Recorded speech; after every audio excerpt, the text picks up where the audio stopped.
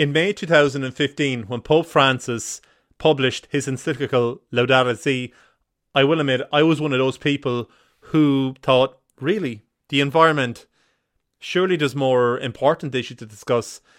And I did push it aside, never took it as seriously as I should or as I was called to, and just ignored it for a while until I got to study it a little while later. Tonight, in this episode, we're discussing with Father Niall Leahy, recently ordained Irish Jesuit priest, just about where Laudato Si' comes, where does it actually fit in to the Catholic teaching, what is our role in it, and where does Jesus, where does God, where does Christ come in this encyclical?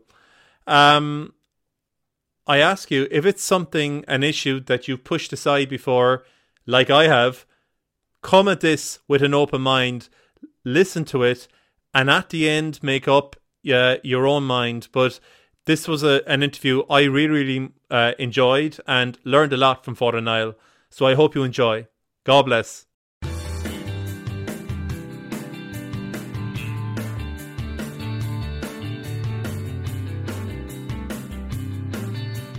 So you're very welcome, everybody, to the next episode of Paving the Way Home, and delighted to be joined again by a very recent guest, Father Niall Leahy, Jesuit priest, Irish Jesuit priest, joining us tonight from Paris. Father Niall, you're very welcome. Brian, nice to see you again, and delighted to be back on the podcast. Oh no, it's fantastic, and thank you so much for giving of your time. So Father Niall, before we begin, actually, can I ask you to lead us in an opening prayer? Absolutely, Brian. Yep. In the name of the Father, and of the Son, and of the Holy Spirit. Amen. Heavenly Father, we thank you for the gift of life. We thank you for the gifts of faith, hope, and love. Bless this conversation. Send your Holy Spirit to Brian and me and to all the listeners, so that we may come to a renewed appreciation of your creation and an understanding of how you want us to live within your creation. We ask all this through Christ our Lord. Amen. Amen. So, Father Niall, tonight we're going to. How am I going to say this? I was going to say we're going to speak about a hot issue. It's not really a hot issue, but it's been made into a hot issue. But we're going to be talking about Pope Francis' papal encyclical about the environment, Laudato Si'. Now, I think we're all aware that, there's a lot of controversy and rumors and everything out there surrounding so many things at the moment, and especially about so often throughout this papacy about Pope Francis. And you have a lot of people asking, when this encyclical came out, why is the Holy Father speaking about the environment when there are so many more important and Catholic issues to discuss? What's your opinion on that? Yeah, I mean, you're right, Brian. From word go, it was controversial, or was made controversial, and one of the ways that people were attacking it was by trying to play it off with other issues. Why this issue? Why care for the environment? Why isn't he talking about marriage or family or sexuality or abortion or and sort of playing issues off, and I think ultimately, the only answer to that is to say, look, we're Catholics, which means we care about all of these things. Pope Benedict is quoted actually in Laudato Si' saying, the book of nature is one, it's unity, and you can't sort of just focus on one aspect of it. And I think Pope Francis had to write this encyclical for a number of reasons.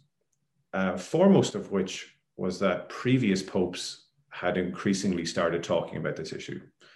Let's start with John Paul II.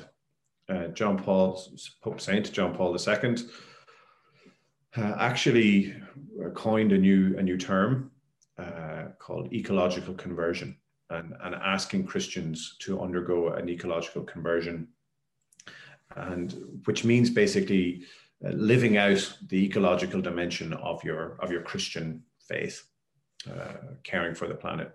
So, and he in his first encyclical as well, he Redemptor Hominis, he said that we need to stop looking at nature as just purely as a sort of supply of goods, for us to consume.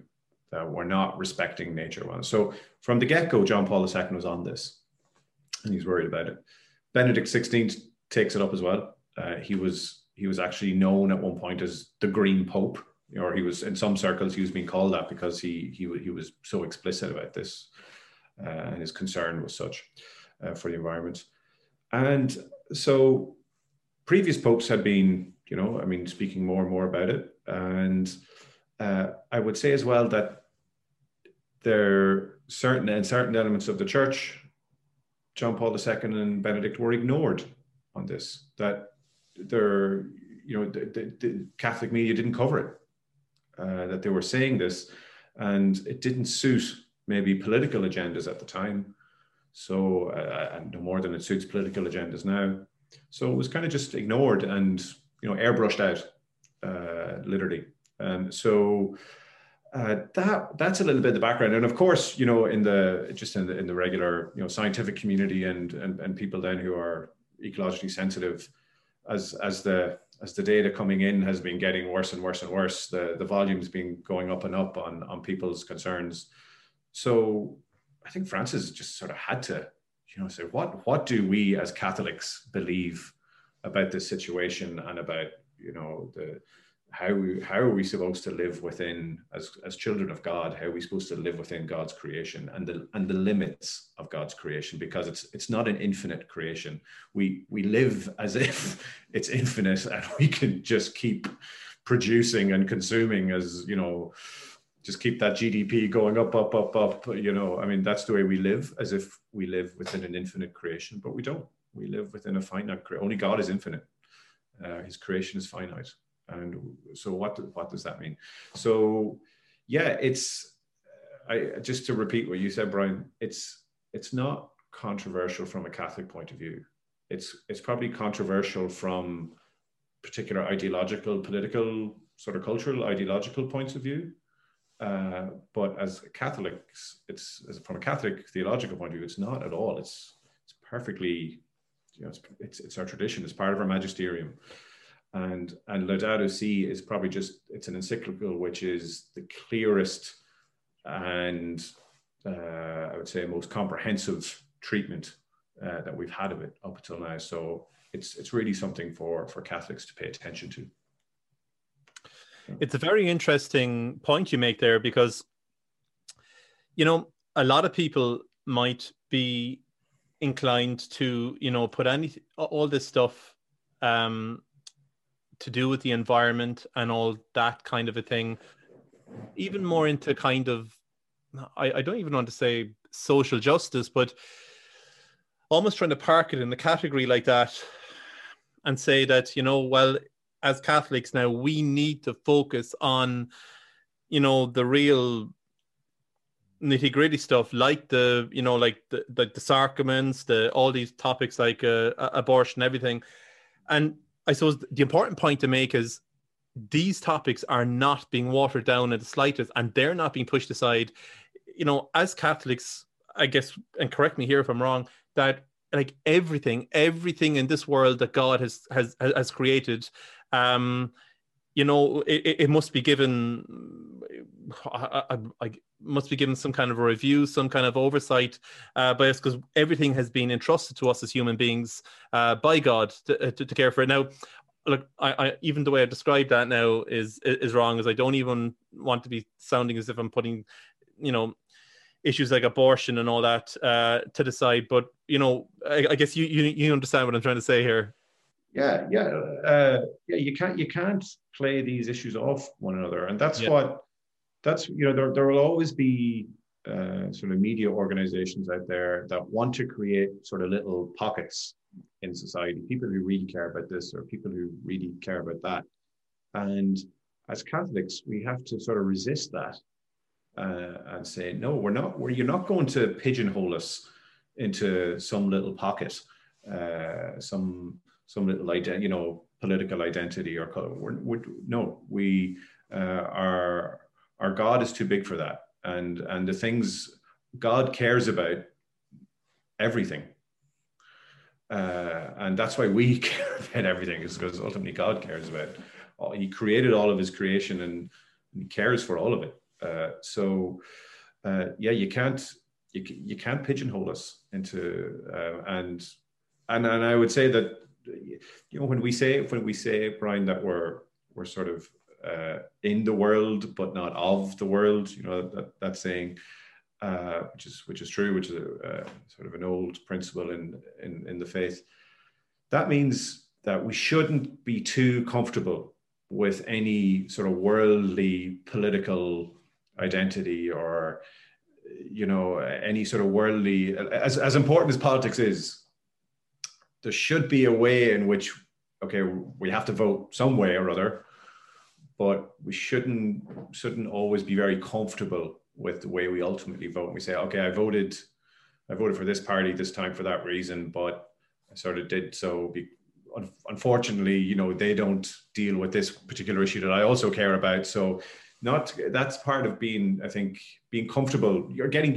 Being used to caring about more things than your political allegiance actually cares about. And we live in a fallen world, and there you go. It's like that. But not to get too comfortable with any sort of worldly, political, cultural pigeonhole as such. And I suppose in some ways, like, people's first loyalty, as we were saying earlier, shouldn't be to a political party, should be to God. And that, like, God is in the number one place always. And everything else comes after that. After that, your vocation, if you're a husband, in my case, after God, it's then my wife, then my kids, and everything else after that. But look, it's just in the world we live in today, when social media is rampant, and people can have all different ideas and put it out there, but sometimes you can see, like, I guess it's depending on the country you're living in, depending what's going on at that time, it's very easy to fall into the trap that your whole life, your whole everything becomes consumed with a political party and all that, but when kind of forgetting that, what, God is greater, and he needs to be in the number one. And I was actually thinking that today. Funny enough, I was in my parish church doing prayers this morning, and the crib was still there. And I was just looking at Joseph and Mary over the child Jesus, and I was just thinking of the political situation at that time. Just after, we know the story, King Herod finds out from the wise men, as we learned this week during the Feast of Epiphany, that the Savior has been born. King Herod wants to know where, when, who, so he can pay homage. And then you have all these, any male under the age of 2 years of age is gone out, has to be killed and everything. And, that was completely out of the control of Mary and Joseph and the child Jesus. And the only thing they could do was be faithful and loyal to what God was asking them, which at that time was, to Joseph, get up and bring your family to Egypt. And it just kind of struck me that, no matter what's going on in the world, what's going on in society, this time tonight or this time tomorrow, I could be taken away. My time could be up, and am I actually ready? Am I ready? Is my soul in a state of grace to meet the Lord? And it just kind of struck me that, sometimes we can get so caught up in these other issues that we may kind of forget, what's ultimately important.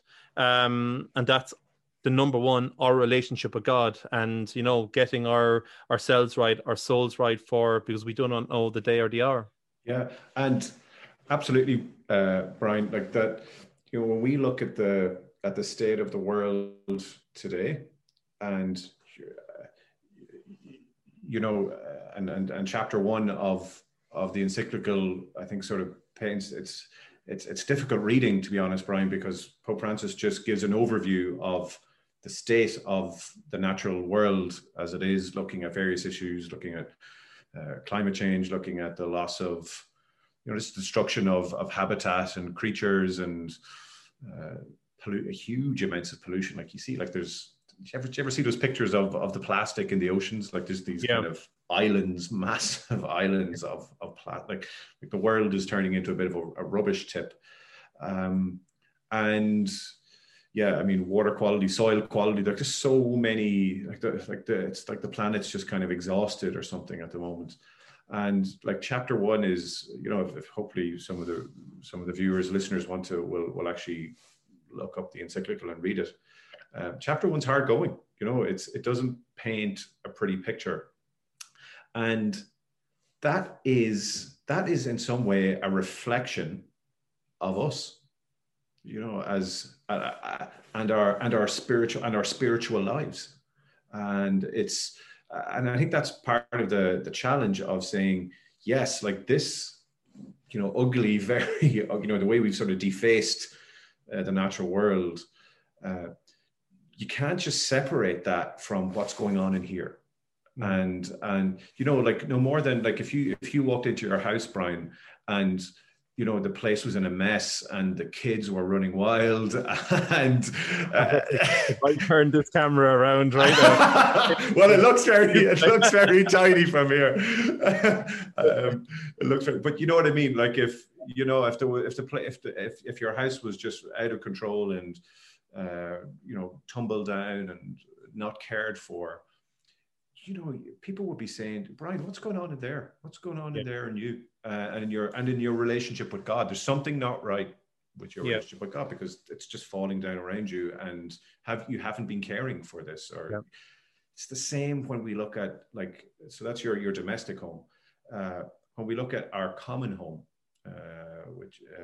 which is that's the term Francis used and Benedict used before him for the planet. When we look at our common home, I say, my God, it's in a mess. That is related to what's going on in here and our relationship with God. And something's not right. If our relationship with the creation has gone awry badly, well, then as Catholics, as Christians, we can say, yeah, that's because our relationship with God has gone awry in some way. And we need to fix all of that.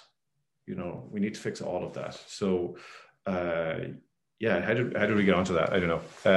But even as you're talking there, like I imagine for you, particularly when you were really coming into the faith at whatever stage of your life that was, that, Pope John Paul was the Pope, and no doubt he had a massive influence on your life. It was the same in me. I was really coming into my faith towards the end of Pope John Paul II's papacy, and he had a massive effect on me, even going over his writings and everything. And then we had Pope Benedict, and again, I absolutely love Pope Benedict. And his writing, a lot say he'll probably be a doctor of the church one day, and it would be fantastic if God wills it. But when you look at them, Pope John Paul grew up in Poland, as we know, and we all heard the stories of him going off with students to the mountains, canoeing, all these kind of things, going out teaching all these young people about God out in the middle of all of nature, of the environment, everything. We saw the same with, Pope Benedict wasn't, he appears not to be as active, but he came from Bavaria, another beautiful, beautiful part of the world. Now, I don't know anything about Argentina, so I don't know what Pope Francis experienced, but particularly with all of them, the common thread I've seen with all of them is, how to experience God in nature, not just in the sacraments or in the church, but out in the world as well. And but for some reason, that's kind of been lost. in translation or communication, and everything seems to be put back on Pope Francis as if he's changing the direction of the church and, you know, kind of going astray, so to speak. So, yeah, when I remember one, I was at a vocations event actually, and I said something about, you know, Laudato Si, and this is part of my mission. And this guy who's discerning the priesthood said to me, as a priest, why should you be talking about this issue? Should you not be talking about more spiritual things? And well, I was taken aback because it's, for us, it's not just the environment, it's creation, it's God's creation. So yeah, it's natural, but it's also, you know, it's a gift from God. So not all sort of spiritual things have to be sort of supernatural. You know, they can be, you know, as Catholics, we see, as Christians, we see the sort of spiritual dimension or element or of natural things as well. They're still a gift. Like we don't take them for granted, you know. So, but I took his point and I said, okay, I still should be talking about this, about the environment, but from a faith perspective.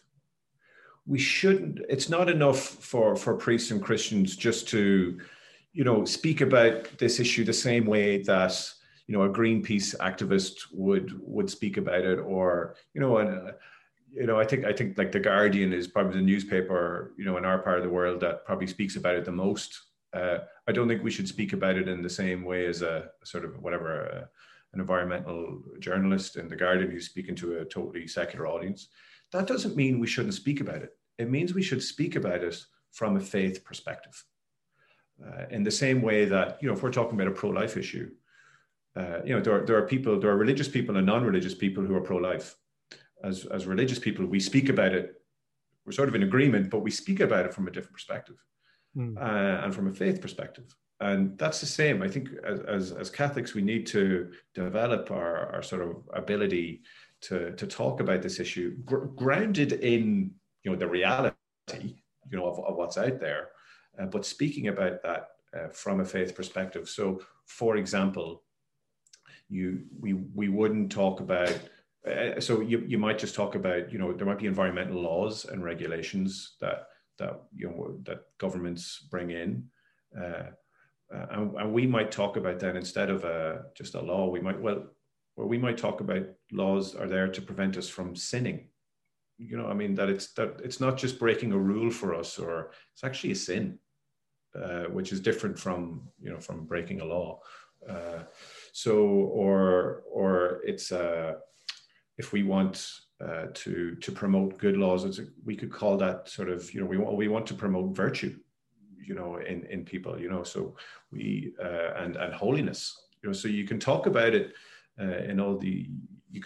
we do need to talk about this issue, but we do need to talk about it from a faith perspective, and sort of join those dots.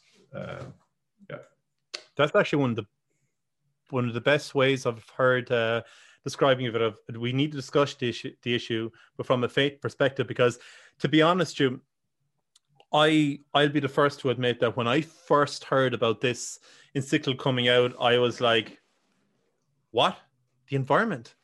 I was one of the people even thinking, but surely there's more, you know, more pressing issues like, you know, an encyclical on the sacraments or on whatever. But I was thinking, the environment, and that just goes to shows where it was in my priority of things, and it wasn't until a while later, after the encyclical was published and in a group setting, that people started, you know, we started studying it together, and it was like, oh wow, I see now why this is important.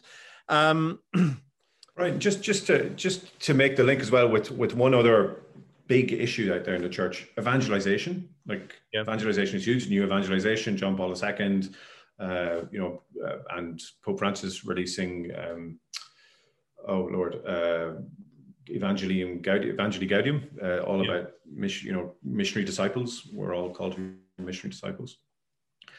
We want to evangelize people. We want to proclaim the gospel. We want people to believe in the risen Lord, to come into a relationship with God, to realize the love of God. But we also recognize that with that new sort of faith horizon in your life, that changes how we live. That changes how we live. And you know what John Paul II was getting at with his idea of ecological conversion is, well, one of the ways it changes how you live is that you become more aware and appreciative of, or careful of, how you use God's creation and how you consume it. Like, this is, and I think this is getting to the heart of it, really. Like, it is really challenging. Like, it's not obvious how we're supposed to deal with this. Like, it's a huge problem. And there are no easy answers or quick fixes. And yet we realize that we're being called to change. And anytime we are called to change, there's going to be resistance. Like, it's hard to change. It's genuinely hard. But so just to relate this again, to evangelization and sacraments, it's like, okay, all the, coming into relationship with God, sort of nourishing that relationship, healing that relationship through the sacraments. Yes. And what does that change in our lives? What behaviors does, the gospel and going to mass and going to confession, what does that change? What things do I bring to confession? It's not just enough to go to confession. It's like, you have to confess your sins. And I'm saying is, okay, you look at the state of the world. Have you been part of that? Have you been part of this? If you look over the last 200 years, the natural world has done very badly. Are you part of that story? Is that a sinful story? If so, go to confession, change, and change slowly. Like, I'm saying you're just going to change overnight and, no, but let's start. We have to recognize that the movement we've been going in, the direction we've been going in over a long time, at least over for 200 years now, has been sinful. To speak about it in a faith perspective, it hasn't just been bad for the environment. It's been bad for God's creation, which means it's been sinful. And therefore we are called to repent. Jesus didn't just say, believe in the good news. He said, repent and believe in the good news. And Benedict's great in this. He's also, any kind of coming to faith always involves, he says, an about turn. And this is part of it. This is part of this about turn that we had to make. And these are the things we're bringing to confession. Right? This is one of the things we're bringing to confession, hopefully. And maybe this is, if we talk about the Eucharist as, we talk about it as the source and the summit of the Christian life. Well, the source of what? And hopefully it's the source of our more environmentally responsible life. So yes, evangelization, sacraments, key. But what changes do they help us to make and to sustain in our lives? And one of those is how we live within God's limited creation. Anyway, so I guess what I'm saying, Brian, is the tendency is to separate these things out. And to say, oh no, there's spiritual things which are more important, like sacraments, evangelization, the gospel, believing in God. And then there's this sort of environmental stuff, social justice stuff over here, which is not spiritual. And this, I don't know what to say to that, but I've said what I said, but like, this is not a Catholic way of, this is not Christian. This is not Christian. And I'll stop myself from saying more, Have you found, because I know I was guilty of this, that when it first came out, that this encyclical, I can't even pronounce it properly, on the environment, people are almost afraid to embrace it and they almost whisper that, but if I do, am I betraying all the other important stuff like the sacraments and that? So I'll distance myself. Like they're almost like, I kind of want to, but I'll back off, because it's like that inner mindset. Because even say, from my point of view, okay, I've been very lucky to travel so many places around the world like yourself, but primarily in Ireland, in general, like I know there's problems with the environment in every country, everywhere. But if you go to down the street in Ireland, generally places are very clean, things are very good. Whereas I remember when I went to Africa, and I spent a few times in Africa, and you're in the slums, and you just see, or if you went to Calcutta or anywhere, and like there's people just living in mountains of rubbish, and as far as the eye can see, and it's unbelievable. But maybe from a first world perspective, in the places where things are that little bit better, that we're seeing with a very, very narrow lens, and we're not seeing the whole picture of the universe. Yeah, and for that, Brian, I would recommend that people read the first chapter of Laudato Si. If I were, if there's somebody listening for whom this is sort of very new territory, or maybe they have been avoiding it, or haven't known how to get into it, I would say read the introduction and read the first chapter, and that will give you a lot to think about. That's all I'd say, because the first chapter really does take this bird's eye view. Like it takes you out of your, your regular life. And, in the West, we're not faced with the consequences really of our lifestyles. We tend to export our rubbish, or the smoke goes into the sky, or we don't see the effects of our lifestyle, the negative effects always. Reading that first chapter, like it's hard going, when you see it all, when it's all put in front of you, go, God, we've really made a mess of this place. And it's important to face that. Like if we don't, it's going to come back and bite us in the ass if we don't. Excuse my language, but it will. Hey, you're in France, but excuse your French. Excuse my French. Yeah. Excusez-moi. But yeah, like let's face this sort of toxic situation now while we still can, and go, okay, it's really ugly. I'd prefer to look away, but read that first chapter and you go, okay, and then say, is this a moral issue? Is this a moral issue? Well, if it is, well then let this become part of your repenting and believing the good news. Yeah, excellent. And I know you're the one actually that brought my attention to this, but like even as we record this it's the 9th of January, and in the past few days there was an RTE news piece on how the year 2020 was the hottest year in record. Yeah, tied with 2016. And the last decade has been the hottest decade on record. Brian, like, I mean, and climate change and rising global warming, it's just one of the issues. It's a very important issue, but it's one of the issues, and we shouldn't reduce care of the environment to just global warming or climate change, even though because there are lots of other issues as well. But yeah, the general trend has been, the temperature has been going up. And again, I'd be saying, is this a moral issue?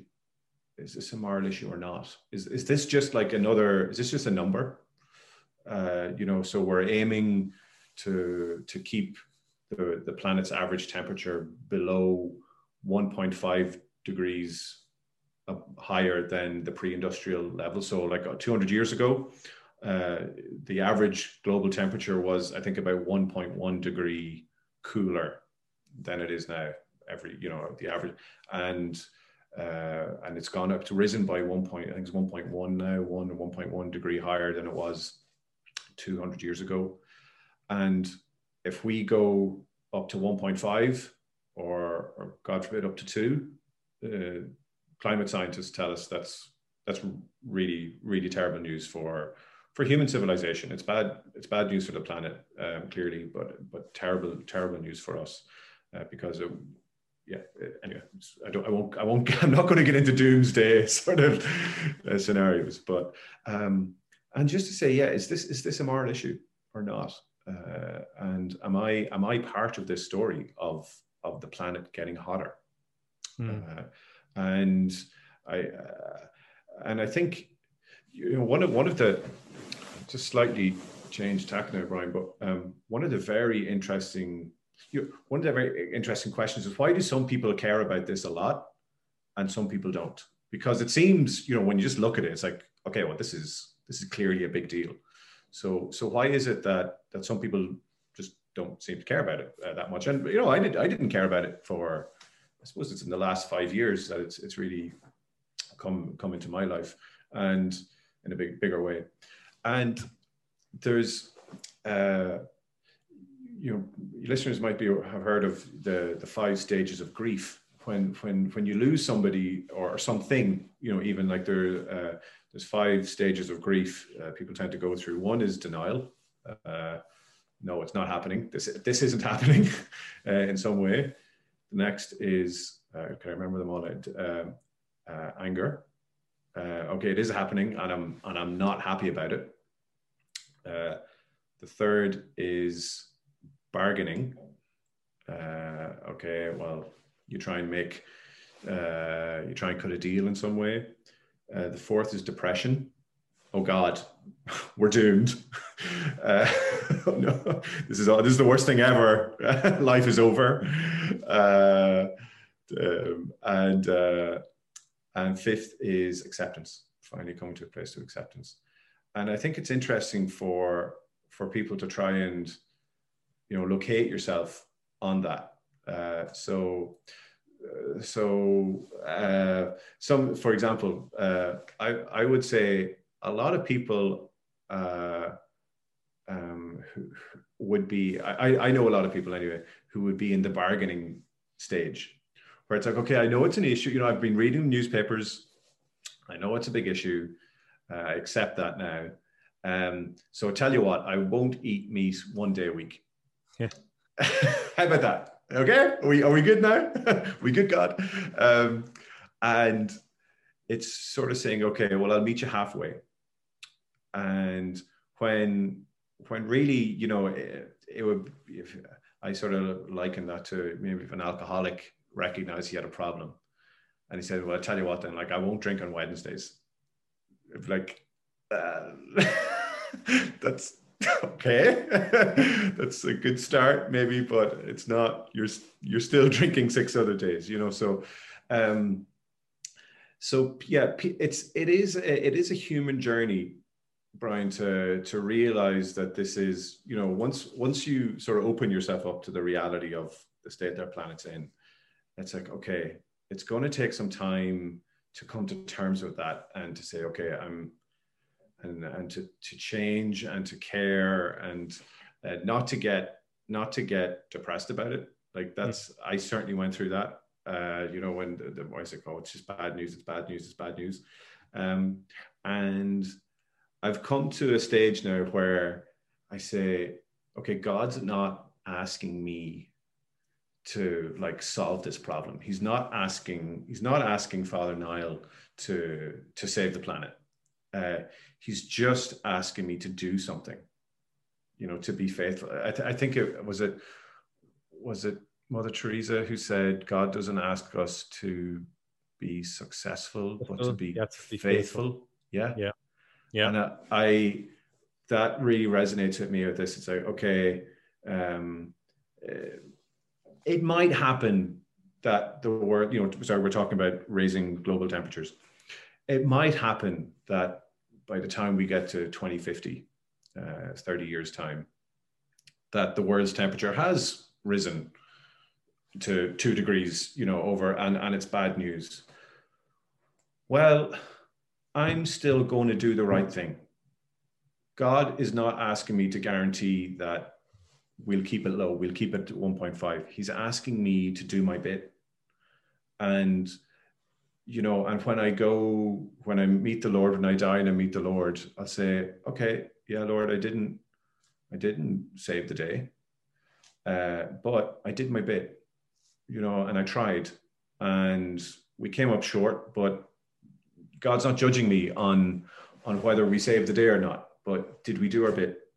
And again, that's just another way of taking a faith perspective on it. That yes, we are in this warming, trajectory. We're at least 1 degree hotter than it was, say, 200 years ago before the Industrial Revolution. But let's try and, sort of a bit like the COVID statistics, like let's try and taper it off, let's try and flatten the curve or something like that. And so that, and that requires all of us just to do our bit. And and not to get, if people out there, or there might be some people out there who have been dealing, are engaged with this issue and maybe have been getting depressed about it and they feel it's a hopeless situation. Just remember, God's not asking you to be successful. God's asking you to be faithful. That reminds me of, now our listeners may know the full story or yourself, but I remember hearing a story of, I can't remember the details of who or what, but I think it was a monk and he was gardening. One of his jobs was to look after the garden in the monastery, and he was asked, like, if you were told that the world is going to end, in half an hour, what would you do? And he said, I'd continue gardening because that's what my duty is. That's what God has willed for me to do. So when he comes, I want him to find what he wants me to do. And in some way that relates to what you're saying, that, even if things are heading towards a, disaster level, we're still called to do our bit. Like that, regardless of the outcome, we still have a duty, and to do our bit. Climate change is a relatively new concept, and there's a lot of people who, they might have no interest in religion or anything, but they very much made the climate and climate change their God. And it kind of relates back to what we were saying earlier about people, putting their first loyalty to a political party, and not necessarily to God. And a lot of the time, a lot of these people, I don't want to be pigeonholing or judging now, but I'm just coming from my own perception of the whole situation, was a lot of these people may have been a little bit of I don't want to say a turn off, but when the whole concept then for Catholics came, you need to put a bit more emphasis on the environment. You're kind of thinking, well, my own experience of people putting emphasis on the environment was these people who made it a god, a religion, and that too is unhealthy. And that's not what people are being asked to hear. Again, they're saying this is just another part of creation, another part of what God wants us to look after, just as he doesn't want us to fight for pro-life any less, or any other issues any less. This is just another issue. We're not asked to make it our God and our sole issue, but we're still asked to put a bit more attention on it. And because it's a new concept, and science is teaching us more and more about it every day, like you said earlier on, it takes a bit of a change on our part, and that can be a slow, gradual process, just like conversion. We're all converting, regardless of how close we are to God. We're all converting right up to the last moment of our life, trying to come closer to God. And, this is just another issue as well that God is asking us to put a bit of focus on. So, yeah, Brian, you're spot on. And Pope, in the encyclical in Laudato Si, Pope Francis actually is critical of some very secular ideological approaches to caring for the environment. One of them, which he singles out, is and a lot of Catholics are are rightfully worried about this. And I think this is one of the issues that made them sort of stay away or keep their distance from environmentalism in general, was that some people out there would say the main problem is that there are now 7 billion people on the earth, and we need to cut that down. If we cut that down, well then, you know, get rid of the people, get rid of the problem. And that's, that people, there are environmentalists who say that and who support that idea. And obviously Catholics are not comfortable with that.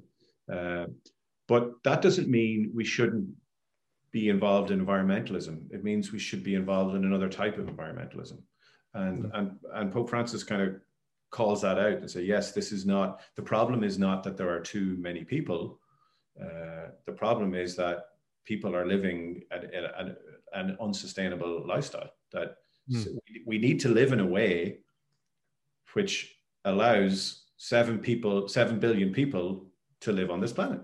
That's so, and again, Benedict XVI was very strong on this. He says, you know, and he called on richer nations to sort of live a more sober lifestyle.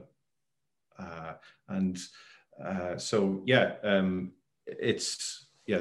So yeah, just to say, like there is a, as you point out, there are strands of environmental movements out there that Catholics, Christians are not comfortable with, and I'd say yes, you're right not to be comfortable with. So if they're doing it the wrong way, you should do it the right way. It's not that you should avoid it. It's like, let's do it the right way, and we need to develop. And there are more and more sort of Christian environmental organizations now, and so I know one is called A Rocha, and they help congregations and parishes to make this part of their life. So anyway, yeah. So I'm just repeating myself. People are right to be sort of wary of certain ideological approaches to environmentalism. That doesn't mean they should keep their distance from environmentalism. It means they should do it right, do it the right way. Yeah. That's fantastic. It sounds so simple, and yet, like, even as I'm listening to you tonight, I'm like, there's suddenly like clicks go off in my mind going, actually, that makes sense. That makes sense. Because like, I'm not going to pretend like I was the first to say, oh, the environment, that's for radicals. And, oh man, okay, the Pope is writing this encyclical in it, but the environment and that, but yeah, like, there's been, for myself, there's been a very slow process to come around to that. But even listening to yourself there, that's amazing, because sometimes there's like, we look out and we see there's one or two ways. There's either be an extreme and make the environment your God, or not. But as you say, well, as Catholics, there's also another way we can approach a situation. And if that is not being, I suppose, promoted, or not even being done in whatever area you are, well, that's actually another option that we can do. And that's fantastic. Sorry, I'm repeating what you said, but I'm repeating for my own purpose here. And I think it's important for the listeners to realize that, yeah, if this is something you care about, yeah, there are other Catholics who care about it too. And let's do it. Let's do it in a Christian way, and for Christian reasons. When we were talking earlier, Brian, like part of the problem is, what do we do? What actions do we take? And that's a kind of a combination of what I make personal changes in my own life, and I also encourage wider culture and political parties to make good decisions as well, good policy decisions. So there's a sort of individual and collective, but there's also the why, and I think this is sort of chapter 2 of the encyclical Laudato Si, which gives us all the scripture and the tradition, theological tradition of the church, which really gives us the why, why we do this, and especially if we feel like, some people will feel depressed and it's like, oh, this situation is beyond us now, and it's like, well, as Christians, we have a very deep, deep why, a very deep, deep reason for continuing in this way and for doing the right thing. And even if it looks like, this is going to end badly, we still have a reason for being faithful. And so chapter 2 is just a beautiful, beautiful exposition of from the story of creation, the Genesis stories, humanity's relationship with the natural world and all of that. Then, through the Old Testament into the New Testament, and then into big theologians and saints. It's all there. It's all there. It's really it's a beautiful journey through all those scriptures and the church's theological tradition. It's very readable. That's the other thing I would say to people about Laudato Si. It's actually really readable. Yeah. It's not like Francis he's very informed as a writer, but he wants to reach a broad audience. You don't need a degree in theology to read Laudato Si. Like, it's very, very readable, and chapter 2 especially, and people will recognize so much of it already. Like, it's not. So yeah, that why, and that gives us the why. Why do we do it? There was something else I wanted to say. Oh yes, we mentioned earlier. Big part of the why for us as Christians is Christ. And so I did a master's in this stuff last year in London, sort of theology and ecology together, and looking at all this, and Laudato Si was a central part of that master's program. But it dawned on me about halfway through the year, maybe one of the reasons that Christians don't care about environmental issues so much is because we never speak about it in terms of Jesus Christ. Yeah. I mean, if you want Christians to care about something and to understand something, talk about Jesus Christ. Like Jesus Christ is the central figure in our faith. He's the one who reveals God. I mean, it's why and how do we speak about the environment in a way, with reference to Jesus Christ? And how we do that? Well, one way of doing that is we actually say it every Sunday. We say it every Sunday when we recite the creed at Mass, and we say, through him all things were made. Through him all things were made. And the him of that sentence is God the Son, the second person of the Trinity. Through him all things were made. So sort of our understanding of creation is that it comes from the Father. You might think sort of initiated in a way or something by the Father, but it sort of happened through the Son. And that's Jesus. Second person of the Trinity was incarnate in Jesus, became incarnate in the man Jesus. And we were very quick, I think, over the years, like Jesus is our Redeemer. He died and rose again so that we could to win the victory over sin. And we focus on him as our Savior, sort of Lord and Redeemer. But God the Son was also there in the beginning. And the creation, like everything, was made through him.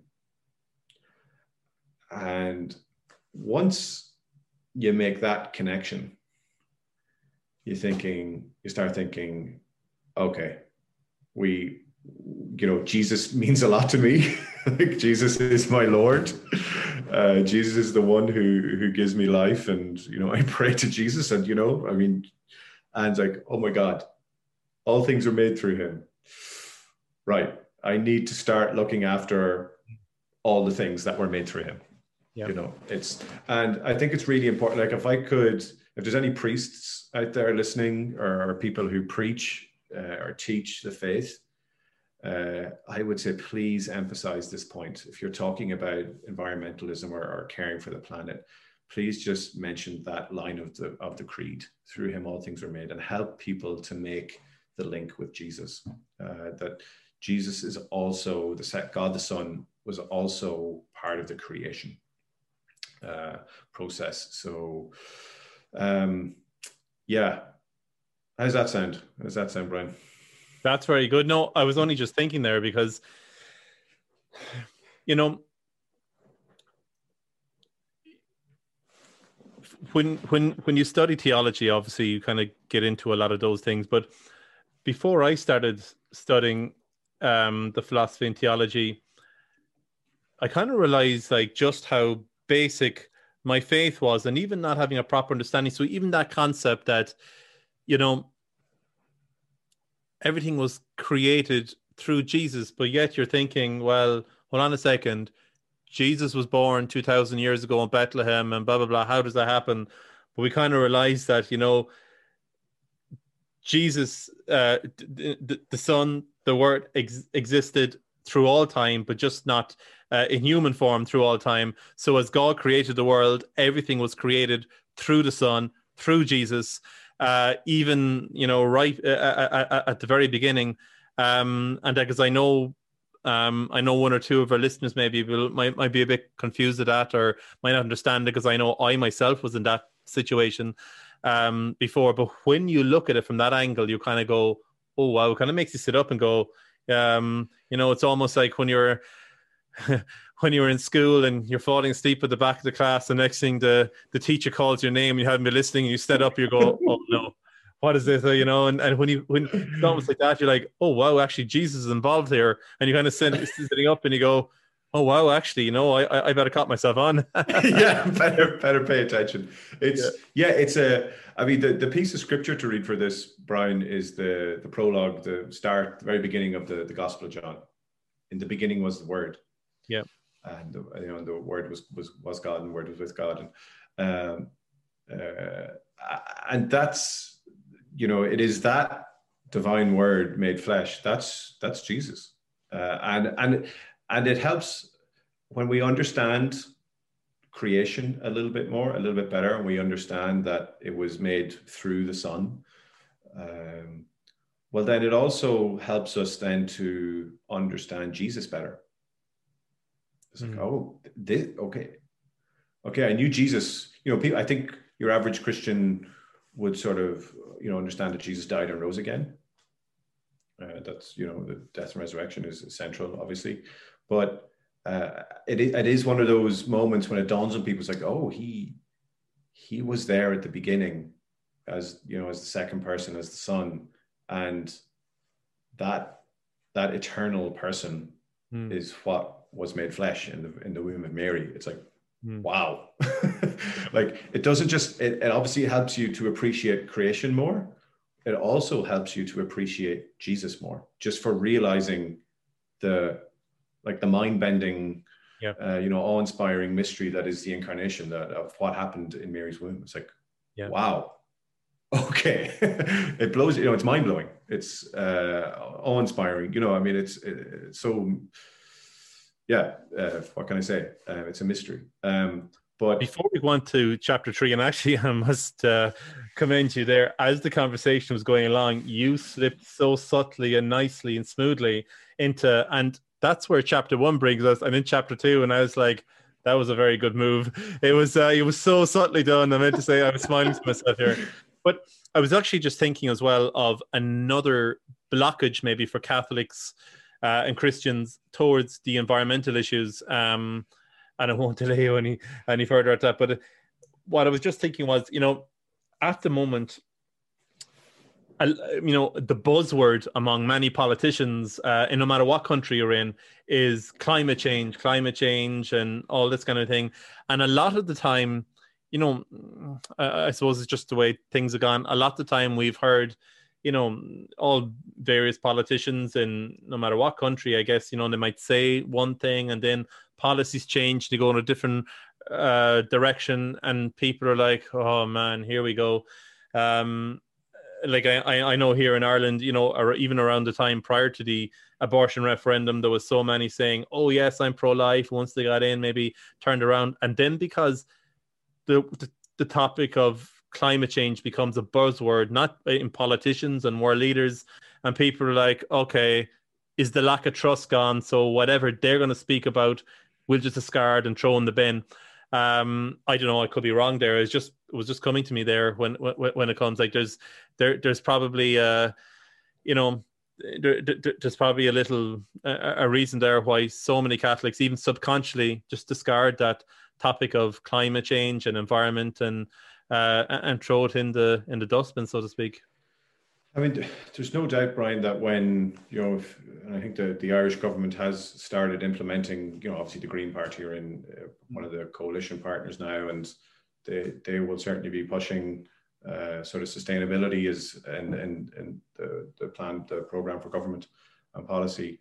And there's no doubt that in some ways its changes, are difficult. And, I do think of the government's recent decision to close the peat burning plant down in Offaly, near Clonmacnoise, actually. Shannon Bridge, I think. And that's obviously a huge issue, pain and sort of suffering for the people whose livelihood is, it's come from digging the turf and the power plant and all that. And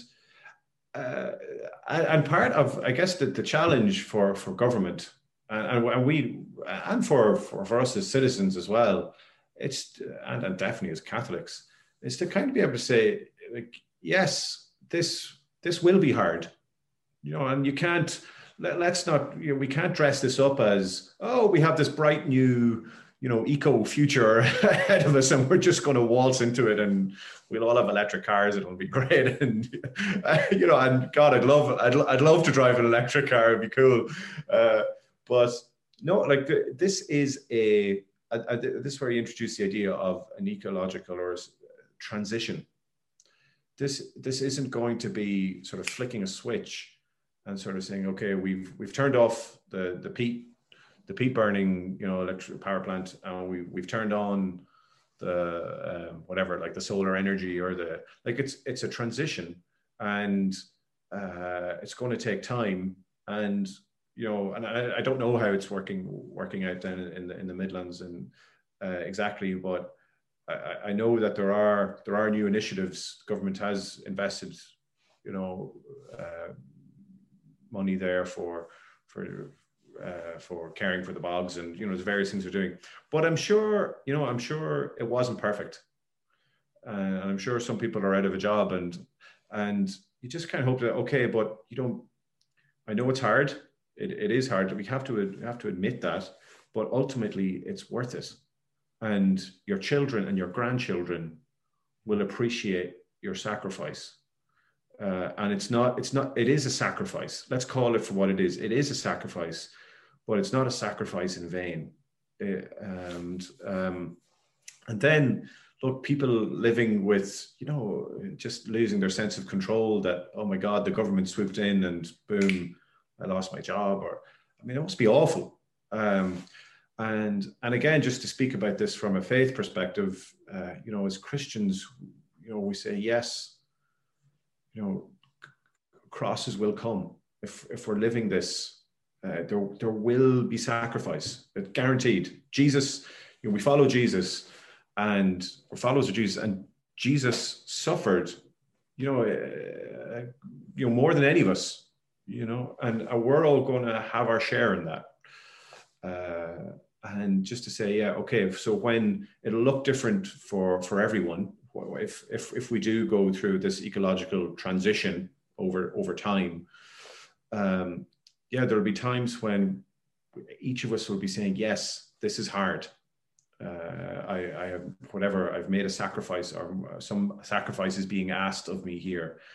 I suppose as Christians, we say, yes, it is hard. We're not denying that. We can't deny that.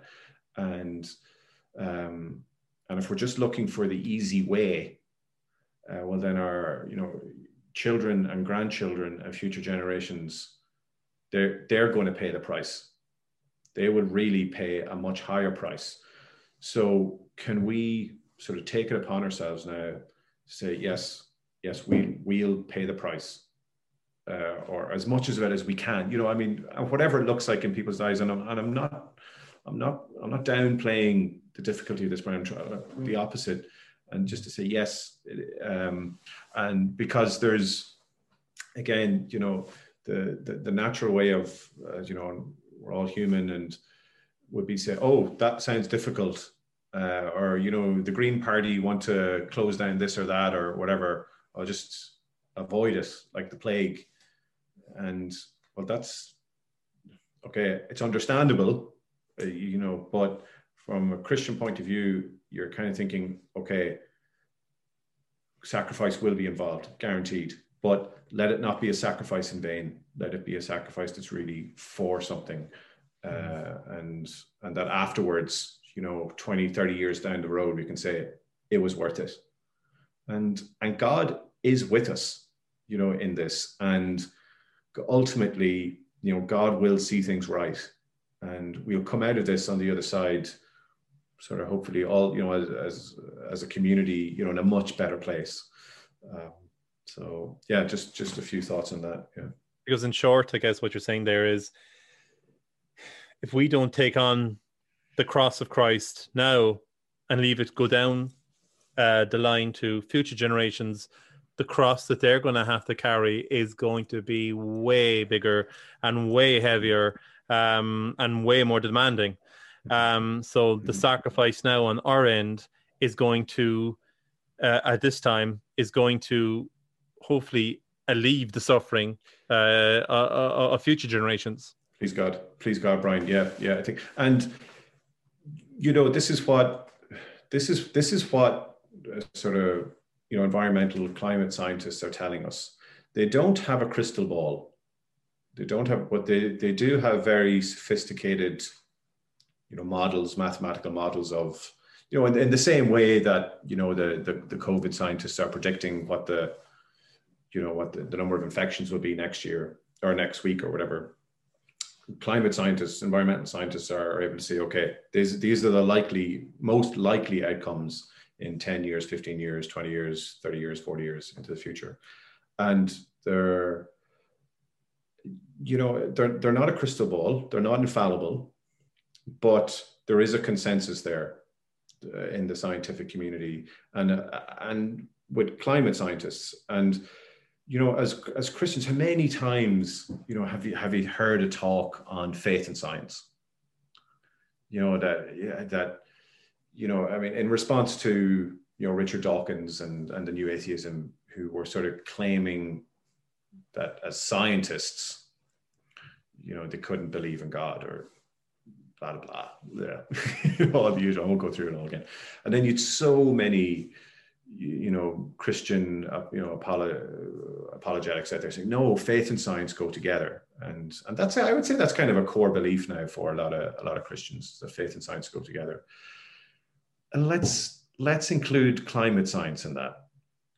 We're talking about very smart people who care and have devoted their lives to protecting human civilization from ecological disaster. I don't know what's not to trust here. Yeah. And, if we do believe in sort of faith and science, well, then let's sort of listen to climate scientists. I think, so there's, I think it's Carbon, I can't remember what website it was, but I saw, anyway, a survey. 99% of climate scientists believe that it's human activity which is causing this sort of climate change, and it's going in this direction. So yes, so if we can, whatever sacrifices we make now will alleviate much greater sacrifices for future generations and for our children and grandchildren and all the future generations. So yes, let's sit up and pay attention and yeah. No, that's powerful. It's I'm actually really enjoying this talk tonight, because even like it's not often I've heard discussions on Laudato Si from an actual, bringing Jesus into the center of it, looking at it from the real Catholic perspective. And when you do, gosh, the onus is really on us, the onus and responsibility, because like this is a challenging talk for me, because I know there's way more I can do, because I know, yeah, I recycle and all that in my home, but at the same time, a lot of time I can pay this topic lip service, and I know myself I'm guilty of it, and this is good. This conversation is good because it's challenging me. It's like when we go into prayer, we don't want to go into prayer to be comfortable. We want to go into prayer for a relationship with God, to speak to God, to communicate with God. We should be challenged, to challenge in a way to change ourselves, and this is fantastic as well. It's like that. And Brian, maybe if, we've been talking for about an hour and 20 minutes now. Maybe we might start nattering away. We might start wrapping it up, but I'm an hour ahead over here as well. Oh yeah. So it's getting late. But just to bring that point into it, about prayer. Like this is a great, when you don't, it's so hard to know where to start.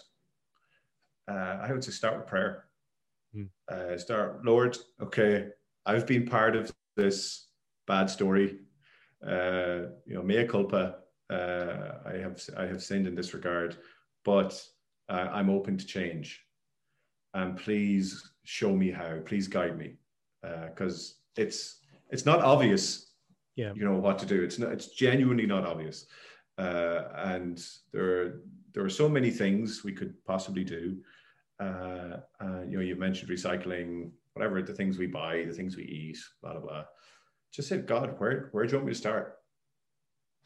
I'm here, and just please guide me and guide my family. And can this be something we do together as a family? Could it be something that brings us together as a family? I'll tell you, so I'll share, Brian, on where I started. I started by baking bread. Which how does that relate to? Yeah. So exactly. Yeah. I just realized that most of the things I consume or eat, I buy, and I never make anything ever anymore. And I just thought, okay, I'm going to start by making bread and by sharing it with my community members. And it's a way of making the household, getting into that mindset of I don't have to buy everything. I can make something, and sort of so and that grew into, for example, I buy a lot of my clothes now secondhand. I go to I'm perfectly good clothes, by the way. I'm really not wearing rags, but it was just getting myself to, okay, can I break this habit of I just go to the shop and I buy and I buy and I buy and I buy. So for me, it started with baking bread, which was kind of a symbolic act. It was, but my God, it does me the world of good, and it tastes great, and my community, my fellow Jesuits, love it when I do it. And then that sort of, and it just kind of grows from there, and I said, I start buying secondhand clothes, and which are effectively new clothes, but just somebody doesn't want it, and little things like that, Brian, and we all, and I have a long way to go, I promise you, but bring it to prayer and ask God just for that first little sort of pointer in the right direction. And so what you're saying there, kind of, that more or less kind of brings us now. I know chapter 3 and chapter 4 was very much about the ecological point of view, and people can read those chapters themselves. But what you're saying there, that call to action, that kind of leads us to chapter 5, because that's what that was about. Very much that, what can we do with this situation? So what you're speaking about there is like a very simple, small action, but it's still a step in the right direction. Yeah, it can be a symbolic action that just reminds you of, okay, this is an important thing for me, and whether, if that means that, you as a family, or we decided that, every Wednesday now we're going to eat vegetarian, and okay, we're not saving the planet, but it's a start, and it's meaningful, and it means something to us, and it says something about the direction we want to go in, and as the kids grow up, they'll know that this is an important issue for us as a family. And there is something about making a symbolic gesture, or saying this expresses something of who I am. And yeah, so there's those, chapters 5 and 6. It's more action oriented, both from the point of view of the individuals. What do we do as individuals? How do we change our patterns of consumption and what we buy, and etc. But also then sort of collective change. There's advice in there, I suppose, for policymakers, and that's a good opportunity to talk about sort of structures of sin for Catholics as well. That there's ways in which everybody needs to drive to work. I mean, if you have to get to work, there's people there who just have no option but to drive to work, and it's not your fault that the only cars available for the most part are petrol or diesel. It's not a personal sin to drive to work. It's not a personal sin, but it is a structural sin, which you're not personally responsible for, but sort of the way the system is kind of set up can have sinful elements to it. And that's part of, John Paul II introduced this to Catholic social teaching called Structures of Sin. And and so something like, fossil fuels, the way we burn so much oil and coal, that's nobody's fault. It's not my fault, Brian. It's not your fault. The world was like that when we were born, and we just sort of went along with it. But together as societies, can we start,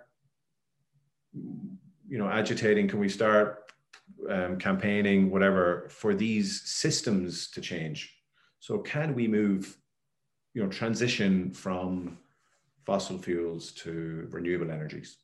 And that's, and again, you're sort of saying, God, can you help me to be part of this transition, with wider issues? Or, if you have a choice between, who do I buy my electricity from, just whatever the regular provider, or the provider that's, got turbines off the East Coast, or whatever, wind turbines, little things like this, just gently pushing towards preferring the new renewable options and those more systemic things. I'm so proud of my dad. He's actually taking, he took the leap, and he bought himself an electric vehicle, an electric car. So it hasn't arrived yet. It's basically, I think it's his Santa present this year, a big one. And he was thinking about it for years, and he was just waiting to see, when would a good one come along? It's a bit more affordable and, decent range and all that.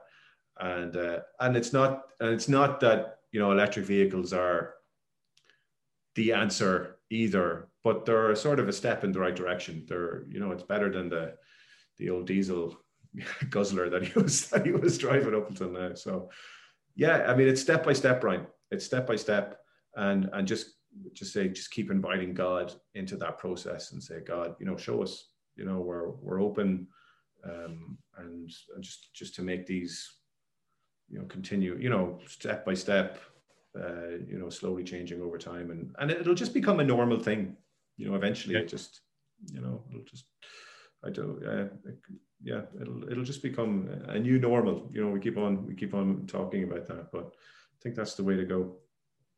That's fantastic. Look, Father Niall, I know at the moment it's 10 past 10 here, time at night time. 10 past. I totally forgetting about the hour ahead. Starting to yawn. In fairness to you, I have to give a big thank you to you because I'll mention what happened last night. Yesterday evening, I know we agreed this. We agreed this interview just before Christmas, so we're on the 9th of January now, and just before Christmas, we agreed to do this and that. But you know, if it's any other time of the year, everything goes into the Google Calendar or whatever. But you come up to Christmas, you're slowing down. You said that, and I said, brilliant, that's perfect. That's next year. I'll remember that. 2021. Yeah. I'll remember that. I mean, I came home yesterday evening. Lana went out to an appointment. I had the kids.